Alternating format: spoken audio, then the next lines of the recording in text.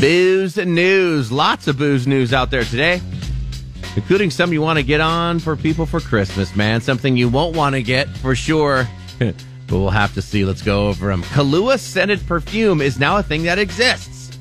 It's supposed to smell like an espresso martini. So vodka, Kahlua, and coffee. They're doing it as part of the Espresso Martini's 40th birthday this year. You can pre-order it at imaginaryauthors.com for $105 a bottle. Fish flavored liquor. Yum, huh? It also arrives this month. It's from a place in New Hampshire called Tamworth Distilling. Has a new brandy that tastes like smoked trout. They're selling it November 17th for $65 a bottle. FYI, they also have whiskey that tastes like crab and another that tastes like deer meat. So you have that going for you. A new report finally found that Americans are not the biggest binge drinkers in the world, but we are up there.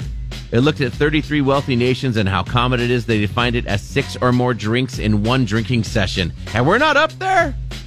Denmark ranked first. 40% of Danes have done some binge drinking in the past month. Then it's Romania, the UK, and the US is at 10th on that. Now, if you just look at those stats for women, we rank higher. We rank 4th in the world for chicks.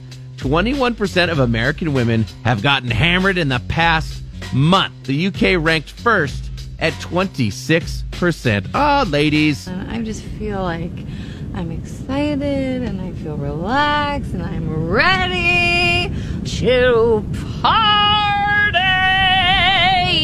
with the best of them. And I'm gonna go down to the river. Patrick in the morning, only on 96.7 KCAL Rock.